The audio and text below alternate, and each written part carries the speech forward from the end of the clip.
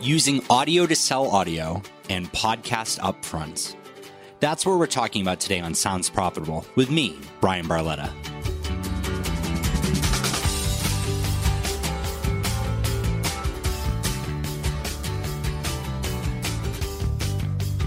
This episode is sponsored by Claritas. Check out their recent The Marketing Insider podcast and learn how to use current trends such as industry-specific lift success and CPM comparisons in podcasting to increase advertiser adoption. You can find out more at claritas.com.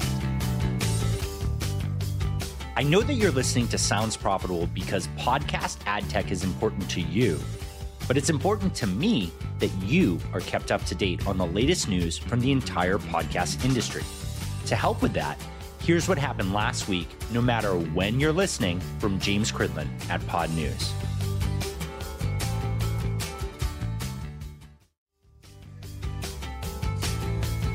Why aren't we selling audio with audio?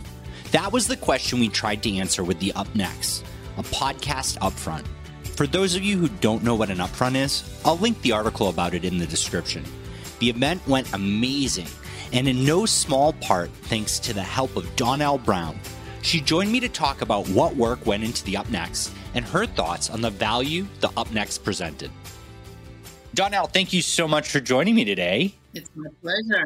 I'm really excited to talk with you about the article Up Next, a better way to buy podcast ads and more, because you and your team are the whole reason that this happened. I mean, we started brainstorming on the idea of how we could collaborate together. We threw out this offhand idea.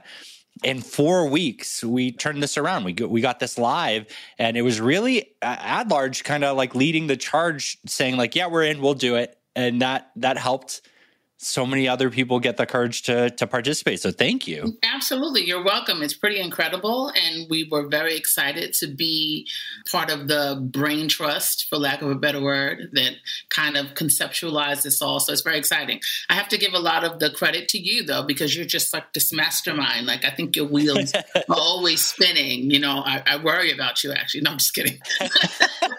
Lots of caffeine, I get plenty of exercise and sleep, but that's the brain keeps spinning a lot of the time. That's good. I think that's a good thing. That's a good thing. Yeah. So we were very excited to be a part of it, and it was a good thing. Yeah, it was awesome. I mean, the AdLarge team has been so supportive since day one. I mean, your social media team shares every article, and you do it in such a cool way. It means a lot to me because you take the article and you say, here's an awesome opinion on how something works in the space, and here's how we do it the best. And I love that. Content creation is so hard. I encourage anyone who finds value in the Sounds Profitable content to do that. And so we've been working on ideas, and, the IAB upfronts were just about to come out, and it's so interesting to me when they're just hey, we got a 20-minute presentation that requires a PowerPoint, and you need to be on a certain list to come listen to it or come see it to buy podcast audio. And so, granted, my reach is definitely not as big as the IAB, but I thought it was a neat way to get everybody to flex and try that. And you actually did the entire pitch for AdLarge. I did. Which is so cool. First things first, I have to give credit to one of the women who works with me. Her name is Annie Hunt, and she does all of our social media on the podcasting side. And she is so clever, so creative, such a resource. So I have to give her props. I have to give props where props are due. I'm big on that. So, I think she, like you said, she does do an excellent job at repurposing industry information and all that stuff, and just making sure people stay informed about the beauty of all that is audio. So big props to her on that. As far as Up Next goes, yes, I was the voice behind the script, which was also penned predominantly by Annie. So toot to Annie again. That's awesome. Yeah. So it came together so quickly, but so nicely. It really was almost seamless, the way it all just kind of, we focused, we decided this is what we wanted to say, how we wanted to present ourselves to the industry at large, and then it just pen to paper, and it just all came together. So it really was pretty cool. Yeah.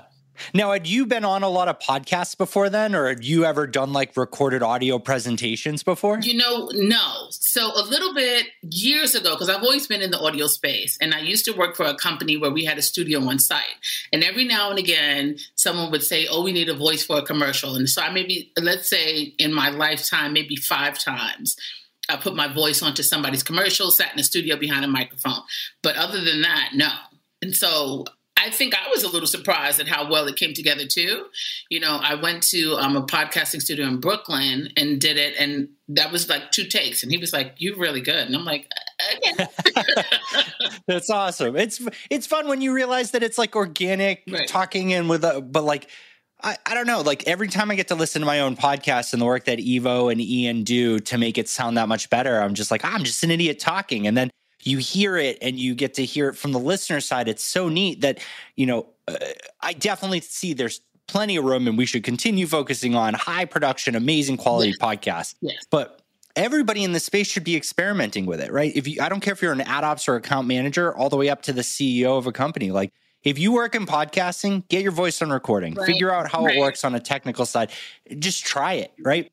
I don't care if you use Anchor from your phone, just have fun with it and have hands-on experience because it's exciting. Definitely. And if you can relate to it as the content you're selling, even more so, there's just nothing like it. That does make a lot of sense. I think most people won't engage in that way, but it does make sense. It does make sense. Now, the main focus here, like I didn't think that I would get a ton of people to listen to it. I mean, at the time of this recording, we're a little over a month since it launched, actually a little under. We're at about 250 total signups, which is really cool, right? Sounds Profitable is about 3,200 people on the list. Mm-hmm. We have Pod News shared it, almost 20,000 people, and a few other places shared it. But it's like really specific. It's like, hey, if you're a brand or advertiser or would like to hear how people pitch to brands or advertisers, check this out. So not a huge number, but for what it is and how qualified it is, it was pretty cool. Yeah. My main focus really was, how do we encourage people to sell podcasting through audio? And my question to you is, do you think that this will stick? Like, do you think this was a cool way to reinforce the idea that, like, hey, maybe a sales deck could be accompanied with an audio file? When we first had the brainstorming session, we thought it was amazing, genius idea. And I still do feel that way, but I do think that there are some challenges. I think that people, you have to just keep reinforcing it to people that it makes sense, and it makes sense in more ways than you can even imagine, right? But I think people are so used to just opening up their computer and reading something, and unless they're really, because unfortunately I think you find a lot of times that people are in the business of selling audio, but they might not be audio fans themselves. They're just in the business of selling it, so you have those hurdles, I think, to go over as well. I definitely think it's something that we should continue doing. I think that there's value to it. I think that the more that we continue to put it in people's faces, the more they'll realize, oh, this makes sense. And I can just do this while I'm, sitting cooking dinner one night. The same way you listen to a podcast is how you can get this information and not have it take up that much of your day or your time. And that was my focus. I never think that it's going to replace the typical sales sheet or anything like that, or the pitch. And I definitely think there's tons of value. I mean, when you're pitching someone, it is audio, right? You're talking to them, right. Even a reliance on the visuals isn't a bad thing. And that's the thing, like the greater advertising ecosystem does these things. They have certain paths that work. They do it in certain ways. You have a sales sheet, you have a sales deck. It's why programmatic and people buy through Trade Desk and other things so well, because there's very clear paths for how things operate and are efficient. And sometimes the people that you're buying or selling from don't have the time to expand. Right. But podcasting, what I've liked about it is that there are hands-on requirements of podcasting. And every time that we lean into those and highlight how unique they are to the people, I feel like it's easier to get an advertiser excited about podcasting, right? Right. If you're showing them exactly in the same way, this is the medium I want you to be in, and I'm presenting it to you in that medium. It's like it all should click, right? Yeah. So. Yeah, because I guess you can't put together like a sales deck that's all banner ads or like streaming video. Right. I guess you could do streaming video. That's what we do anyways for presentations. But yeah, it's, I don't think it's ever going to take over anything, but I love the idea of us exploring. But you really never know, because the greatest of things, like at some point, podcast movement, let's just use as an example, at some point there were 50 people that attended. Now look, you're at thousands. Yeah. You can't It's sometimes you launch and it explodes at launch, and other times it just has to build up and build up and build up. Yeah. No, it's neat. And I'm excited to do it again. I mean, we were talking about how we're going to figure out the right time to do it. I got some great feedback that there was a lot of fatigue from buyers because they get peppered with the upfronts, not only the podcast ones, but all the other ones. So finding something new and trying that in the same week where they felt they could get similar content, kind of bit me in the butt. I might have been a little bit too big for my britches and hoped that I could ride on those coattails a little bit. But I think we thought we were being ingenious. We'll do it the same week. Yeah. But we have the advantage now that this stays there and it's live for everyone. And we still see a few people trickling in every day. And I'm excited for the refresh. You touched on something really cool with podcast movement. And I think that the growth of these things are important, but using audio as ways to present your brand is really interesting. One of the ideas that I had, and we talked about a little bit, was like a world where you go to a conference and instead of everybody wasting the first 10 minutes of them talking, giving you their value prop, there's a QR code and you can listen to it anytime. We start things at 200 level, right? There's so many clever things we can do with audio to present who we are and really claim our space. Right. Yeah, that's actually really smart. I like I like that notion. Whether it can actually come, I think we're ways off before getting to that point. I like that a lot. And so, what I liked about working with you guys is you wanted to try things outside the box. I mean, that's not easy. You're a good sized company. You have plenty of great representation. You're doing very well. Yeah. You also, everyone I've interacted with there is, a strong, intelligent woman too, which is super cool. Yeah. So I got to give you tons of props for the fact that you're willing to step outside the box constantly. I think because, we're still probably by a lot of entities considered on the smaller side. I think we're able or more so willing to take those risks, where when you get to these more, for lack of a better word, corporate feeling or corporate settings, it's just, this is what it is and this is how it gets done. And because we are, more tight-knit, we're willing to step out a little bit more. And we're also always very eager to position ourselves as leaders in the space and as always providing our clients with new ways of consuming information and new ways and just being thought leaders in the space. That's always our goal, to always make sure that they have all the information absolutely available to them to do their jobs and do their jobs well. So whenever we see an opportunity to do something that's different or that's going to help to move those kind of pillars forward, we're eager to jump on it. Yeah. What would you say to companies in the similar size to you that are struggling with carving out the time or the resources to allow people to be thought leaders, right? I think Sounds Profitable has succeeded a lot in part because there's not enough companies that say hey, on Fridays, make sure you're well educated on the space and write an internal email about what's going on. And it's been great to thrive like that. But I mean, at large, if you follow your social media, it feels like maybe 10% of what you put out is buy from Ad Large. You know what I mean? It's very much thought leader stuff. Yeah. Was it difficult to establish that and make that a comfortable culture instead of pulling those people away to other tasks? And what type of guidance would you give to other companies to encourage them to take that risk? That's a really great question. I don't think it was difficult. I think that's really always been the culture of Ad Large. We have grown exponentially over the last few years in the podcast space, and with each growth opportunity, we embrace it. We don't run from it, and we make sure that we kind of arm the staff of Ad Large appropriately. As we grow, we need to make sure that we're continuing to nurture internally the things that we need to get done for our staff to keep everybody happy and engaged and enthused and not burnt out. We talk about that all the time. We want to make sure that people are taking their time off when they need time off, so that you're not running yourself ragged, because it can get crazy. The business is moving all the time. Just all the time there's something. What I would say so I can't really answer for at-large because I feel like that's always been just who we are. Like that's cool. We've always been kind of nimble and, think fast on our feet and, kind of making sure that we're all good at the same time. As far as other companies, I'm not really sure that I have any good advice. I don't really know. I think you need to part of it is making sure you have the right people in place. One of the things that people say to me all the time, like, even when it's crazy, they're like, you never seem flustered. I'm like, it's just not my style. Like, I can have a lot of things going on up here, but outwardly I'm good. And I just manage things as they come to me. I'm never going to make myself crazy. I had an old boss that said one time, we're not saving lives. And we're not. We're selling audio. So if you're making yourself crazy here, then...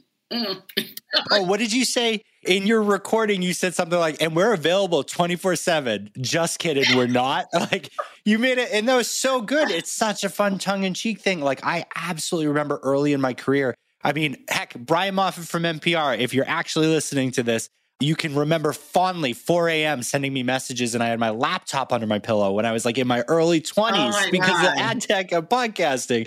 And it was, or not podcast, just ad tech and mobile in general. Right. And you get wrapped up in it. And it's not a bad thing, especially as things get larger. But like when you set those boundaries as a company, you do lose some clients because some people want that thing. But you can make up for it in the fact that you're established as yourself. Right. And that's awesome that it's so ingrained into the DNA of at-large, because I've absolutely worked with people who, like, there was an amazing product manager I worked with who was hired specifically for innovation. And I was just like, wow, what a progressive idea of hiring someone to think about the future. And I don't think we hit 6 months before he was doing menial product management work just because we needed to get things done. Right.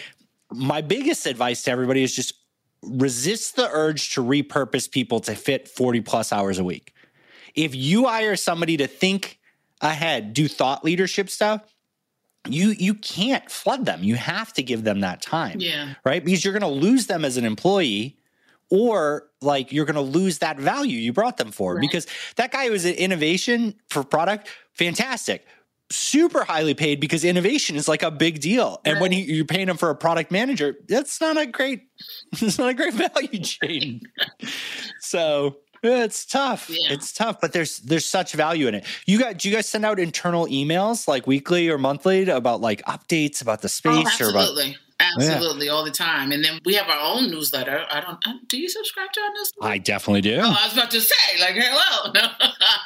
So we also have that. But yeah, absolutely. We have internal emails, but always. And if it's not an email, it's a regularly occurring meeting just to say, this is what's going on in the space. Let's talk about this. Let's talk about this.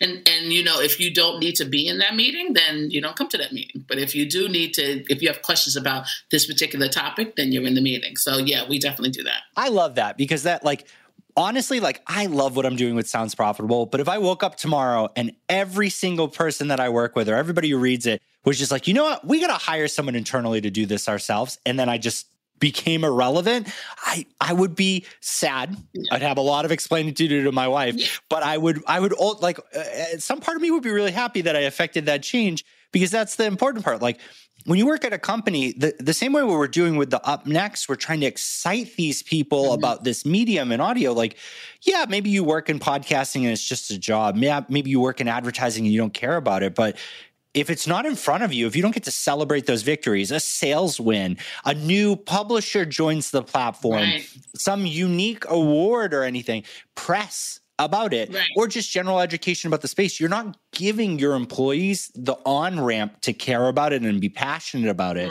and make it more than a job, make it a passion. You're not giving them the tools, right? Yeah. And that's so exciting to hear that you guys prioritize that. Well, absolutely. We have to. Yeah. Look, it was so awesome having you on here, and I'm really excited.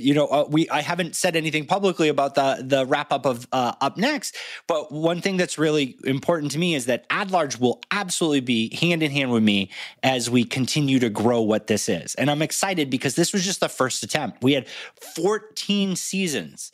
And I think we're going to have even more when we give people more than 4 weeks to make me an audio file. Well, this has been super exciting for us. We are so grateful to be part of this collaboration with you. It was very well done, very well put together.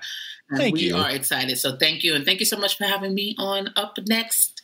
Absolutely. And I'm going to do a preemptive shout out to Annie for all the time she's definitely going to share this podcast for us. Well, we'll definitely have you back on soon. Thank you so much. Absolutely. Thank you so much.